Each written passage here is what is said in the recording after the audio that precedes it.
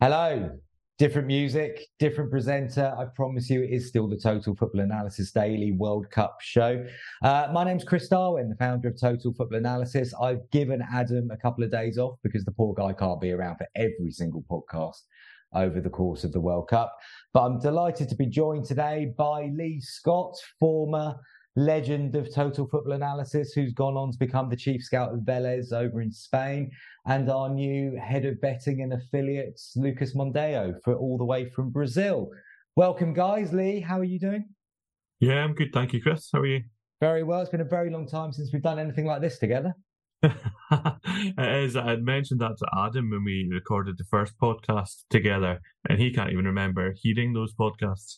Oh, well, we have children that weren't even born before from the last time we actually did a podcast together, Lee. That's how long we've been doing this now. That's a worry. And Lucas, great to have you on. A wonderful addition to the podcast from the one that I've been listening to. And of course, with Lucas being on the team, guys, we have to make you all aware that this show will have betting conversation in it.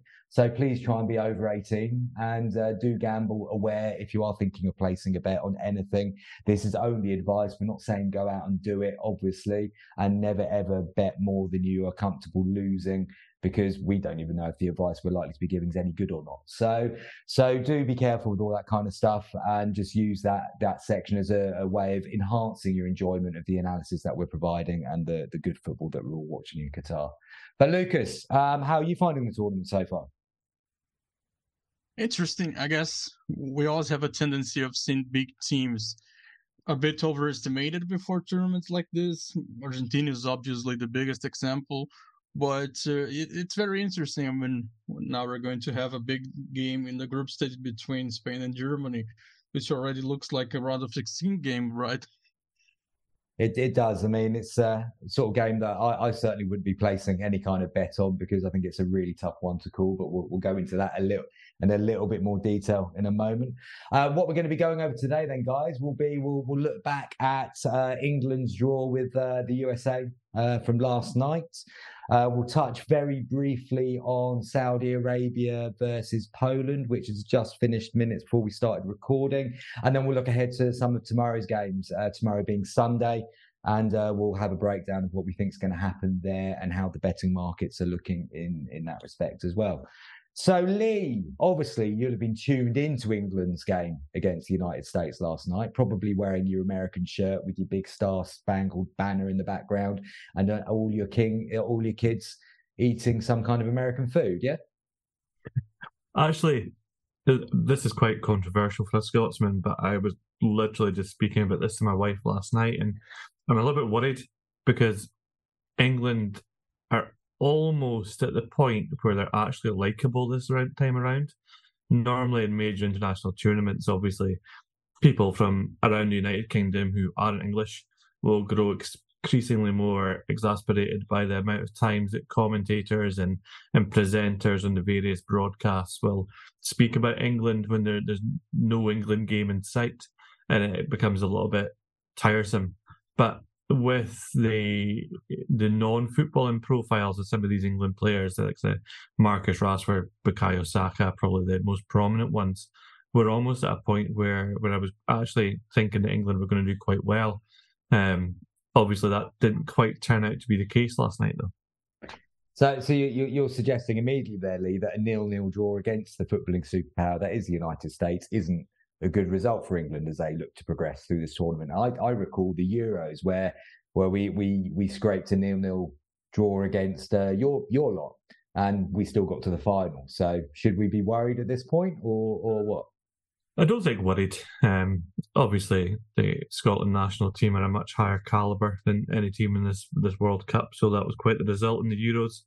But 0-0 in a group stage game when you've already won your first game, it's not a disaster. I think the bigger disaster is the momentum and the general feeling around England that they built up in that first game has kind of been burst by this performance, and not just the performance, but some of the decisions made by the coaching staff in terms of player substitutions more than anything else.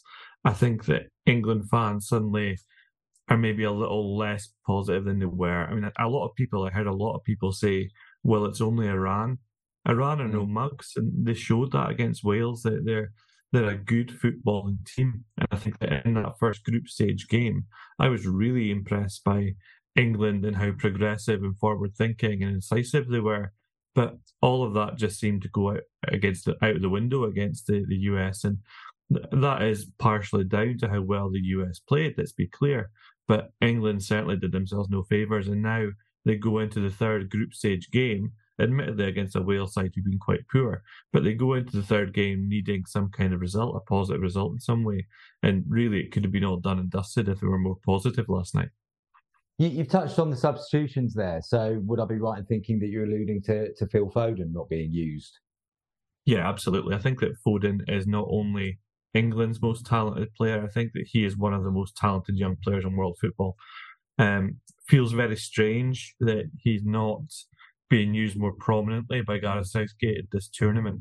I think that when I understand Jack Grealish and Marcus Rashford coming on into the wide areas, Grealish with his ability on the ball and ability just to slow the game down and quicken it up is very difficult to play against. And Rashford looked very impressive in his cameo in the first group game. So those substitutions made sense. But when you're looking to freshen up the centre of the midfield, taking off Jude Bellingham for Jordan Henderson, when Mason Mount for Phil Foden made so much more sense to me, especially given that Harry Kane kept dropping back into midfield. Obviously, we know he does this a lot now for Spurs. He's very much a forward who empties the forward line and drops back and tries to dictate play. And when you have a player doing that, you need a player from the midfield who's able to make those vertical runs. And it just seemed set up for Foden to come on as that left-sided central midfielder to give a little bit of thrust and a little bit of forward movement and game intelligence that Mason Mount just wasn't giving them. I think that that's the biggest question. And obviously Gareth Southgate was asked about it after the game and didn't really give an answer. But England fans will quite rightly be wondering why Foden wasn't brought on. I was listening to Andros Townsend before the Saudi Arabia game earlier, and they were touching on England's tactical setup for it. And I was really interested in what he had to say, because he was talking about how it might have made sense for England to actually go to a back three during the game, given the amount of penetration that the States were getting down the flanks of England.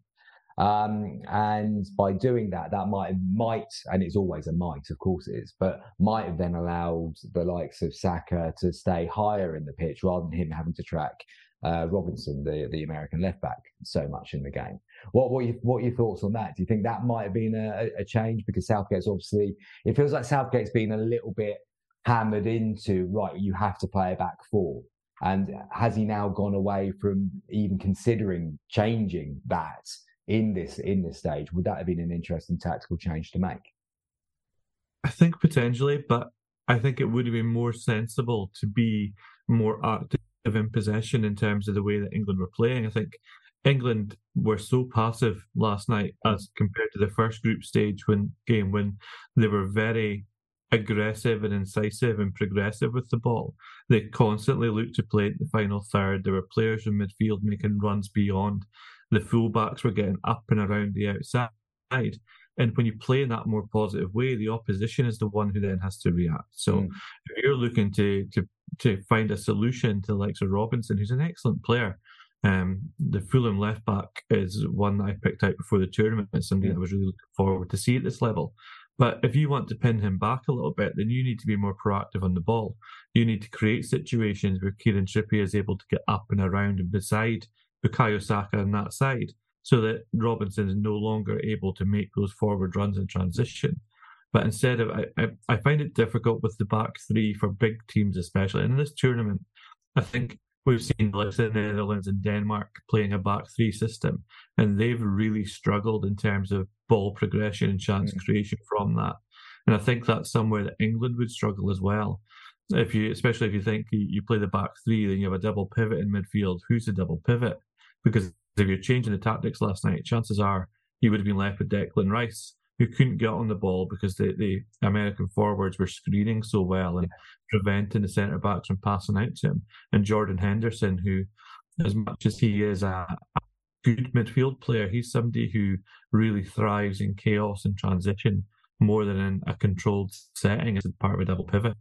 I don't think the back three would have been the answer. I just think that England needed to be more positive and more aggressive, but they seemed timid and passive and very much at odds with their first group game performance. Do you think the criticism that's coming England's way then is also hiding from what was actually, but on the face of it, quite a solid performance from someone like Harry Maguire, who's been criticised massively and rightly so in some quarters going into the tournament? Yeah, quite possibly. I think that Maguire and Stones, it was a strange performance because defensively, Maguire looked a lot better than we've seen in his club career for Manchester United, at least for the last 18 months. He was positioning himself well. He was making blocks, clearances, all the things that we know that he can do. It's more, for me, it's more the on the ball side that we worry about with Harry Maguire more than anything else. You worry that at any stage he might give the ball straight to an opposition player when he's trying to do something a little bit too fancy.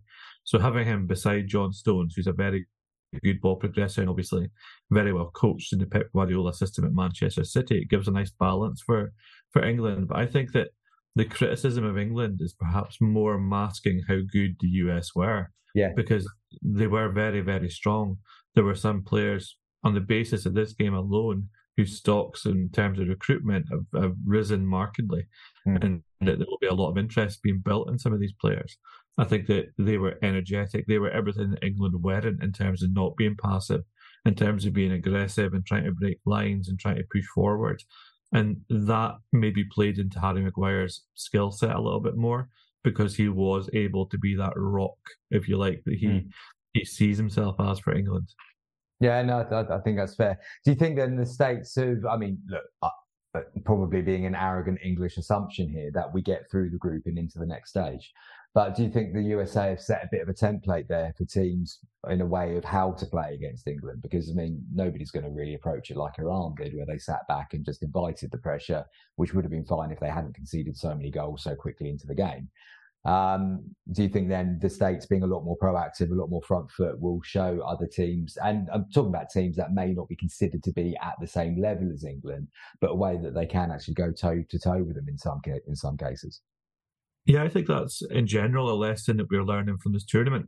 There are very few teams who have sat back in a deep block and tried to defend even a 0-0 before going behind. There are very few teams that have done that successfully. The only one so far is Saudi Arabia, and against Argentina, at least not against Poland. But in that match against Argentina, in the first half, Saudi Arabia did anything but sit in a low block. They were very aggressive, very high, trying to press and defend with a really high line. The next point, though, would be that when they went back into a low, deep block, they were very much more effective when they were defending something. But every other team that we've seen do that has really struggled in this tournament. I think the US have the engines in midfield. Tyler Adams, Yunus Musa were absolutely immense last night. They were everywhere in terms of pressing down, closing passing lanes, getting tight to ball carriers and making sure they couldn't find space to play. I think that we will see more teams doing that against the bigger sides. I think that so far this tournament, the teams that have really stood out have been Brazil, England in that first game at least, France and Spain. And the same thing applies to all of those teams, apart from Brazil probably. The three European teams, I think that if you can be that aggressive and get around the ball that quickly, you can make life more difficult for them.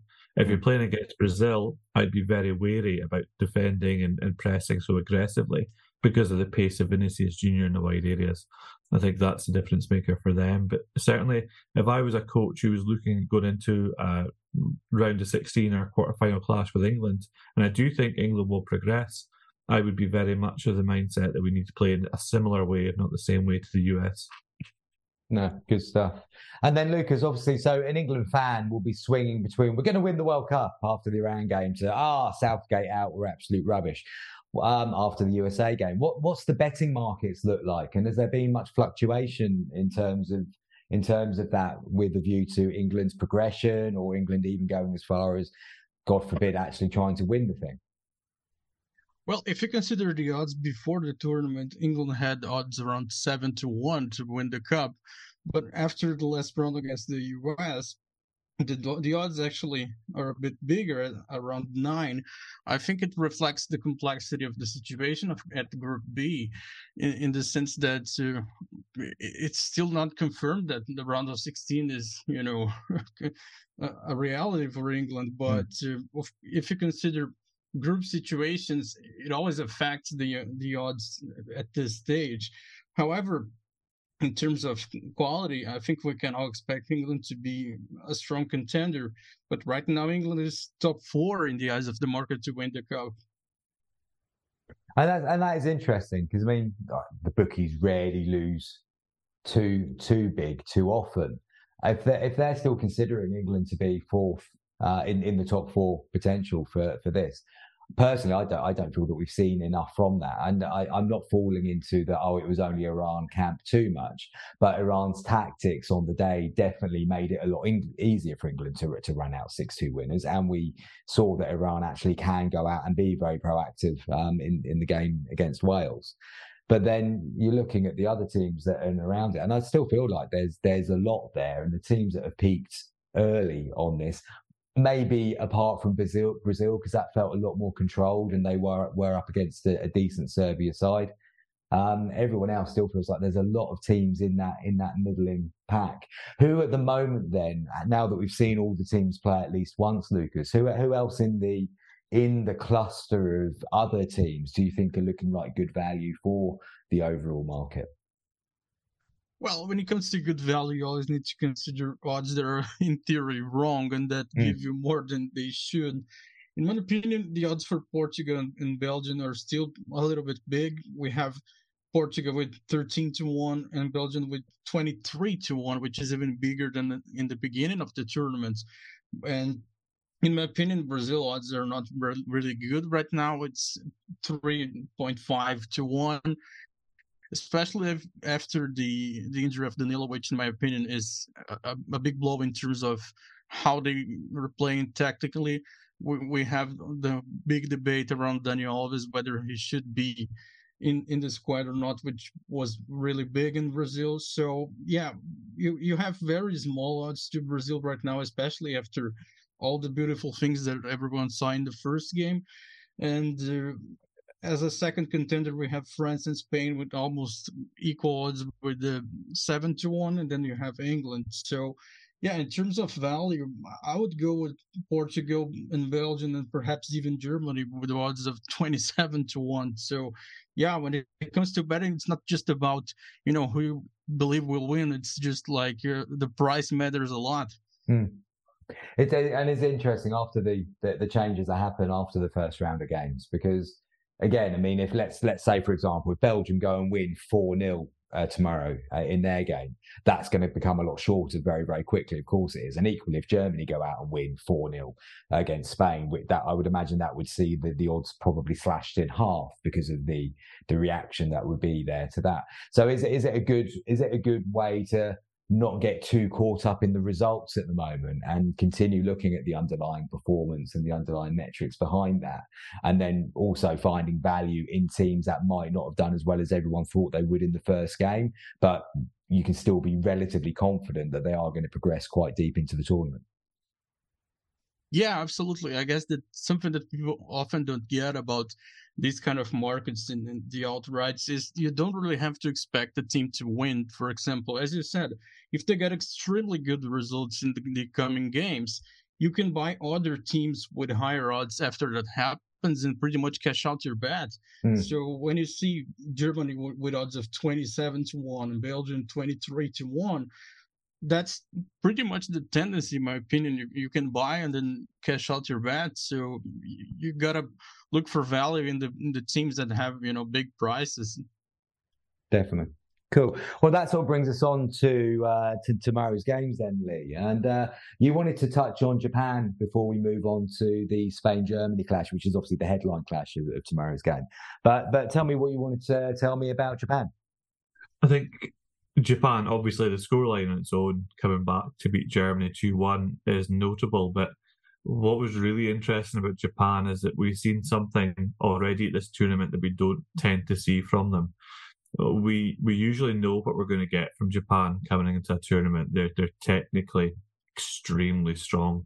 The technical base in terms of the coach education and player education in Japan is perhaps second only to Spain in terms of how technically able footballers are when they come out of that system. And that's part of the reason that we see so many of them coming across and doing really well, especially in the likes of Germany, Belgium, Scotland now, with Celtic having their Japanese enclave. And now they're even Japanese players starting to permeate into the Premier League.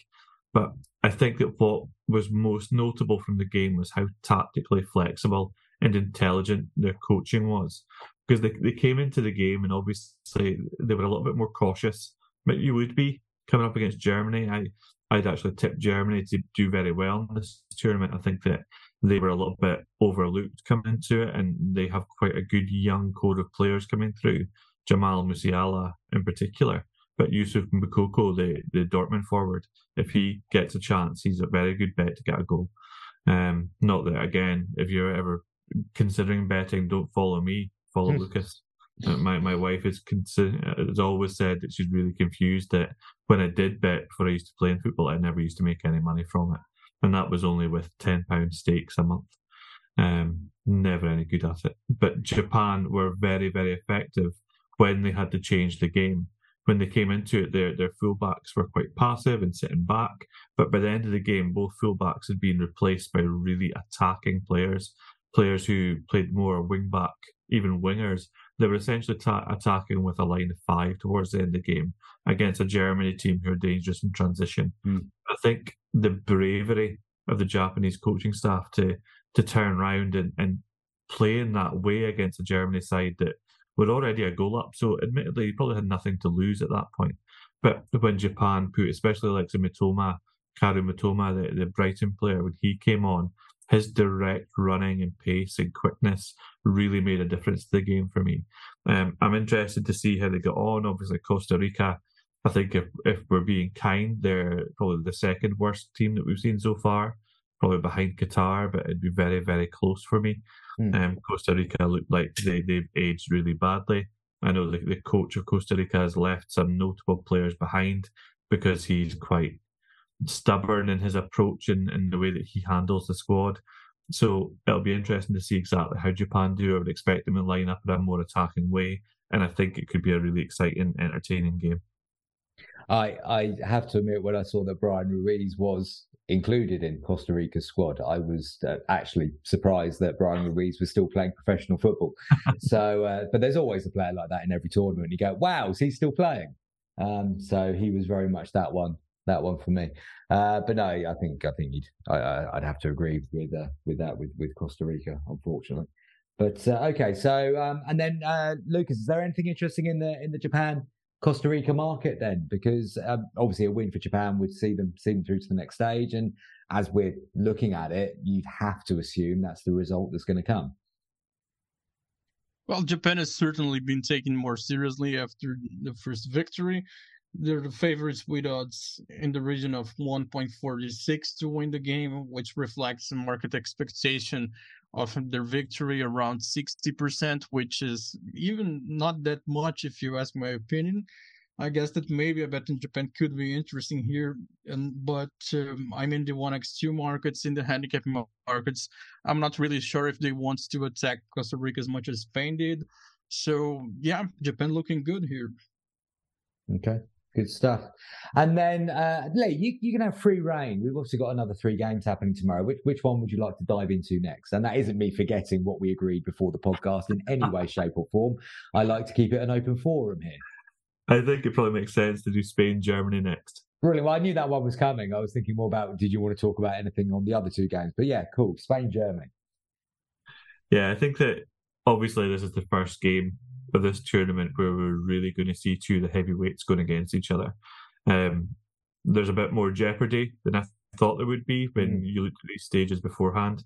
I think that most people expected Germany and Spain both to get off to good starts in the group and maybe be in a position where they could act in a way similar to England, and that, a 0-0 draw wouldn't be the worst result going into the final round of group games. I think that's potentially still the case for Spain, but Germany certainly have to come out and get a result here. They could conceivably be on their way home after this match because of how good Spain looked, but I just can't call it. I think it's so close between the two, and from a tactical perspective, they're almost set up to negate each other so well beforehand. I think Germany we saw set up in their 4-2-3-1 system under Hansi Flick, and that's with Jamal Musiala out in the wide area, where he's obviously very dangerous, and Serge Gnabry over on the other side. So they have pace, they have creativity, they have attacking threat in the wide areas. I think the biggest concern was playing Kai Havertz as the 9. He's a player who I've rated really highly since he came through at Bayer Leverkusen. But whenever we've really spoke about him properly, I think we have to acknowledge that the biggest problem he has is that nobody knows what his best position is. At Leverkusen, he played almost as a free forward. He didn't quite play as a 10, he didn't quite play as a 9, he didn't quite play as a wide player. He was allowed almost free rein to attack spaces, similar to the way, I suppose if you're drawing a parallel, very similar to the way that Thomas Muller's played for years at Bayern Munich, where he would play ostensibly as a 10 or from wide on the right, but he was never there. Whenever you looked for him, he just always seemed to be in a positions that would catch you by surprise, and that's part of why he was so effective. And I think that if Kai Havertz was used in that way, it would be very effective, but obviously it can't be because Thomas Muller is also in the team, and you can't have two players doing that when you need a focal point on attack. So I think that for all that Germany can be progressive, line-breaking, aggressive going forward, I think the lack of a real focal point in attack is what will hold them back in this game. That and the fact that they're going to have to find some way to get the ball off Spain. I think that Joshua Kimmich is obviously one of the top ball-winning midfielders in Europe, if you like. But he's more than a ball winner, and that he's also very good on the ball. But he's going to find it very difficult, even with a player as intelligent as Ilkay Gundogan beside him, to get around the Spain midfield. When Busquets, however old he is now, he's another one who just seemed to never slow down. And obviously, pace playing the 6th position for Barcelona and Spain isn't really an issue, which is why he's in there and Rodri's not. But Busquets, along with the more youthful exuberance of Pedri on one side of him, Gavi on the other, those 3 players alone will just move the German bloc from side to side. They'll move them around. They'll create little pockets of space that they can then dart into. And we saw against Costa Rica that if you allow this Spain side to get into their stride properly, they can break you down as well. They're not just possession for possession's sake, which has been the criticism of Spain before. They're much more vertical in that, where they will play the short, sharp passes to move you from side to side. But as soon as you make a mistake and leave an opening in your defensive block, they'll penetrate it and they'll go through it, and they'll cause you a problem and get right up against your defensive line. So I think going at this game, it's really a coin toss, which doesn't tend to be the case at this stage. Normally you can lean more one way or another, but I can't pick a winner in this game.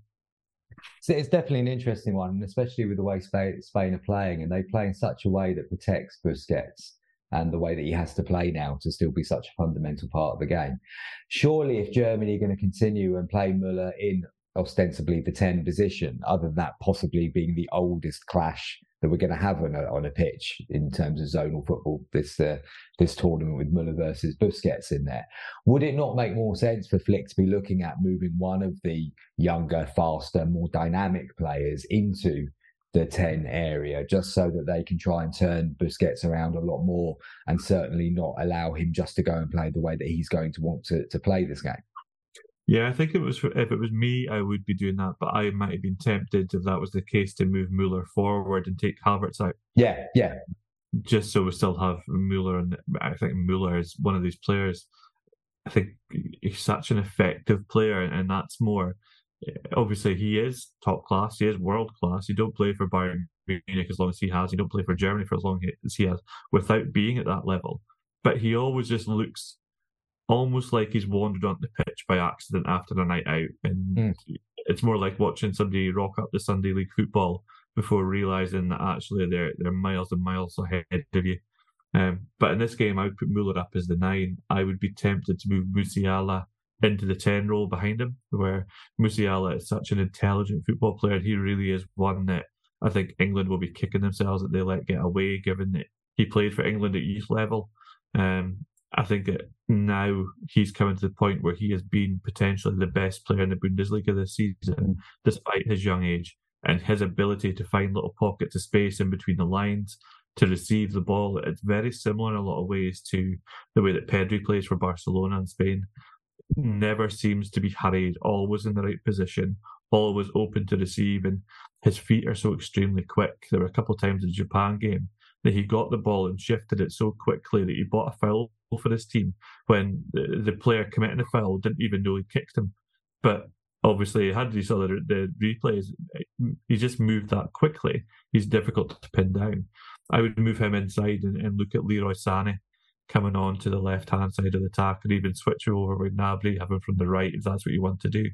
But I think in this game, Spain are so good in possession that you have to set up to take them in transition. And to take them in transition, you're going to need pace, you're going to need direct running, you're going to need players who can burst past the defensive line from deeper areas and still get to the ball.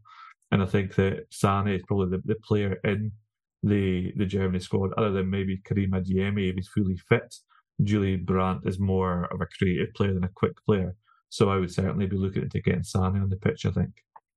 No, I guess that is a good shout. I think for me, I'd be looking to I'd probably move Muller into one of the two wide areas to maybe exploit a little bit of space for the Spanish fullbacks pushing high.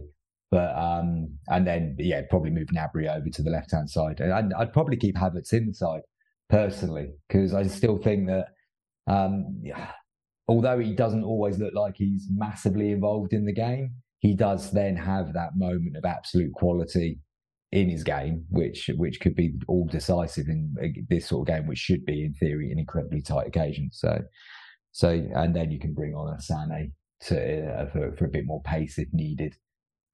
As the game opens up a little bit more, maybe. But hey, I don't know any of this stuff, Lee, as we've discussed many a time over the years. But Lucas, so then this obviously is a very tight game, and then immediately this is the sort of game where you think, well, it's probably just worth not even looking at the betting markets for, because is there going to be any value in it whatsoever? What have you seen in there which might be of interest and of value? Well, it's always interesting to mention that sometimes when a team, when the way Spain has just won against Costa Rica, things can be a little twisted in terms of the odds, because obviously Germany isn't Costa Rica, but there is some kind of excitement around this kind of score that they could get. And in the beginning of the tournament, you had a leveled game in terms of odds, but now Spain are considered slightly favorites. But personally, I believe this is a game to follow in the live betting markets, because I don't feel comfortable making, predictions in the sense to back with money, if you will. What about and again, this is not me saying that anybody should go and do this, but what would Germany be Germany keeping a clean sheet? What's that coming in at? Well, I guess you need to have a deep understanding of the tactics to make this kind of bet. But, if you consider what Luis Enrique has mentioned, that his plan to this World Cup to attack a lot, even if they're winning, I guess this could be a bit of a risky bet. No, again, I was looking at it from the point of view with looking for value. Spain have just won 7-0. Germany have just lost. Therefore, a layman's assumption, and I am nowhere near anything near even beginner level, let alone expert level on this. You'd think then that maybe the German clean sheet would be quite decent odds, because nobody's expecting Germany to keep a clean sheet in this game, given that Spain have just scored 7 and the fact that Germany have just lost to Japan. Well, perhaps yes, but to be honest, I don't trust their defense that much to hold this kind of bet, because even if they can get a good result, I think there are good chances they will not, end the game with a clean sheet. But the World Cup is interesting because you get this kind of markets with decent liquidity, because in general you have more like match results and outright odds as the most important ones. But as you said, could be valuable, but still any kind of market, if you can follow it live for a few minutes to see how the game is unfolding, it helps a lot. There's a saying between professional punters that when you prepare for a game to bet, it's like studying to do well on a test. But if you follow the game live for 15 minutes, it's almost like cheating on a test. So live betting can be interesting because you can absorb so much information from the first minutes of the game. And in a game that is so complicated like this one, that would be my option here. That's probably very sound advice, especially when Spain go 1-0 up in the second minute, and that clean sheet has disappeared within 60 to 120 seconds. Good stuff. And then, Lee, is there anything interesting from your point of view from the other two games that are happening tomorrow, which Belgium versus Morocco? And obviously, Belgium would be hoping to be looking a little bit more impressive than they did. And then Croatia versus Canada, with Canada hoping to actually put the ball in the net this time round, having been very impressive against Belgium in their opening match. Yeah, I think we could probably touch on them both just really quickly with the first one. I think that Belgium-Morocco is going to be interesting because Belgium looked so clunky and not fluid at all against Canada. And I agree, I was really impressed with Canada. And I think that's the big takeaway so far from this tournament. I think that Canada look like they are worthy of some of the hype in terms of being one of the more fun teams to watch in the tournament. But we've known for a long time that Belgium were aging. We talked on an earlier podcast that the big problem they have is that how badly they're aging in some positions, particularly centre-back. And I think that to give Morocco their due going into this game, I think that Morocco have looked the strongest so far of the African sides. I was impressed with Tunisia more in their first group game match, I would have to say, as opposed to the one today against Australia when they perhaps didn't do themselves justice. But I think Morocco will look really, really interesting. They look very good in possession. They've got a good core of players who are playing at a very high level, and the likes of Hakimi, who with that pace and power that he has, and Ziyech didn't perhaps perform that well in the first group stage game, but he always has the ability to unlock a defence. They seem to have a set of underrated players who do very well in European football. I think that they're going to come at this game, and I would be edging them actually to take it ahead of Belgium based on the first group game performances. But the more interesting one is probably Canada-Croatia. Canada look like everything that Croatia and Belgium aren't. I think Croatia are similar to Belgium in that they're aging in a lot of places. I mean, they have Josko Gvardiol, the RB Leipzig centre-half, who I think he's around the 20 mark, and he's one of the best young defenders in European football. That's why Chelsea were linked to an 80 to 100 million pound bid for him just at the end of the transfer window there. And he does absolutely look the part. They have interesting younger players coming through who aren't in the first choice. Lovro Mayer at Rennes in France looks like a very good midfielder, but they're still sticking with the tried and trusted players that have got them through the last however many tournaments, when Croatia have always been a club, a country that have performed above expectations. I think the big problem they have now is finding goals. Kramaric just looked a shadow of himself in that first group stage game, and they didn't look like they had a real thrust in the ability to go up another level, if you like. Whereas Canada are all youthful exuberance and pace and shoulder. Atiba Hutchinson thanks you for that comment. Atiba Hutchinson will be in the Canada team until probably he's in his 70s at this rate, and Junior Hoilett as well is another one who's been around for a long time. But those older, more experienced players are surrounded by likes of Tejon Buchanan, Alphonso Davies, Jonathan David, even Steven Eustáquio, who's finally getting the credit in Europe that he deserves, having been very good in Portugal for a couple of years before he got the move this past summer to Porto. And obviously now he's making his mark in the Champions League too. They have a group of players who seem to be able to organise themselves against the ball. John Herdman obviously likes them to be aggressive and quick and dynamic and closing down the spaces and putting pressure on the ball carrier. But it's in transition. And the modern game, so much of it is about transition and about being able to play quickly and vertically before your opponent can get set and take advantage of those moments when the defence isn't set yet and isn't in a prime position.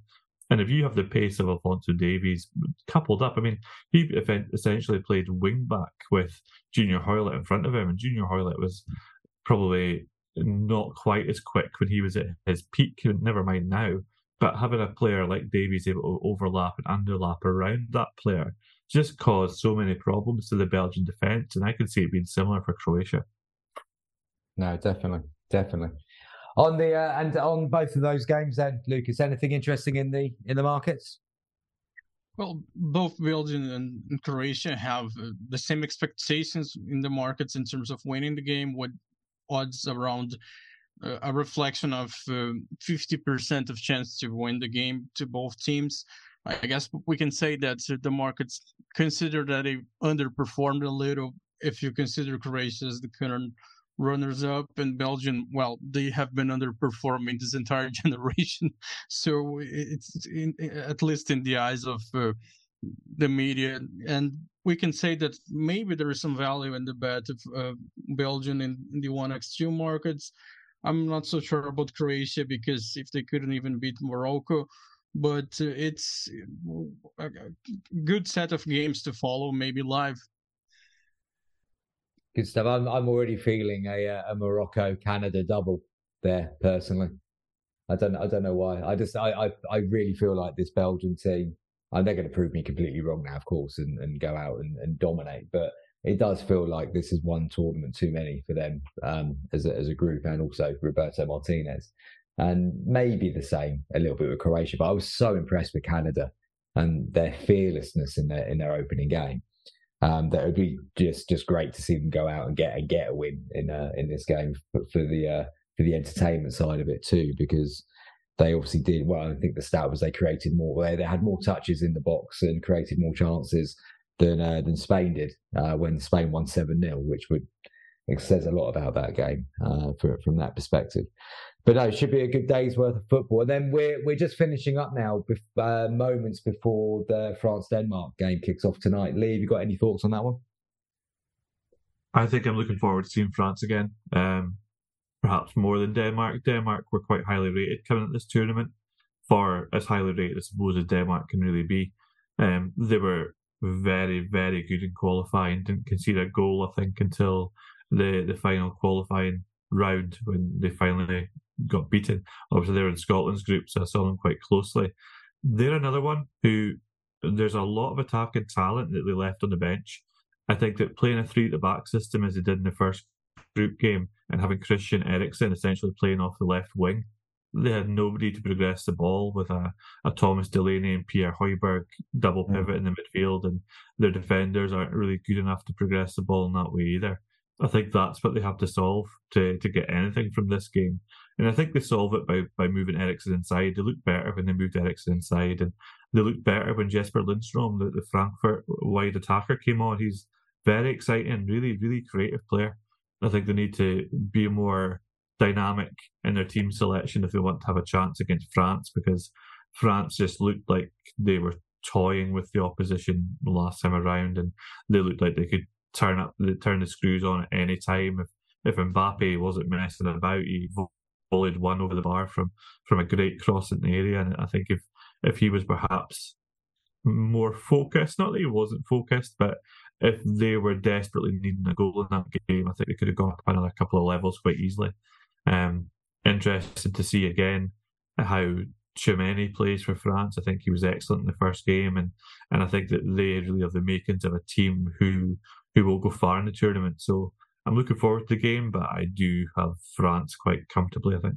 Yeah, I think they were impressive in that game, and everyone's talking about Denmark being these great dark horses for the tournament, but I don't buy into that personally, and didn't see enough in the first game to see that being a potential thing. But it would be good to see Eriksen playing in a 10 role, because he is wasted when he's left out like he was in that opening day game. But yeah, good stuff. Okay, guys. Well, look, thank you very much for your time. Thank you for listening to those of you that are listening.